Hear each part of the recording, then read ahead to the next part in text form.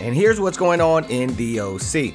First, we want to thank all of those who gave a special missions offering this past Sunday. We had great services and a wonderful celebration. Now, if you were unable to give, you can still give through our church app or our website. Just make sure to click on missions.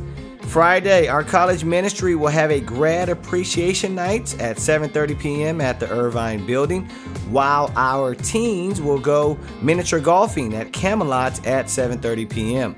Sunday, check with your local ministry or online for info for our in-person services.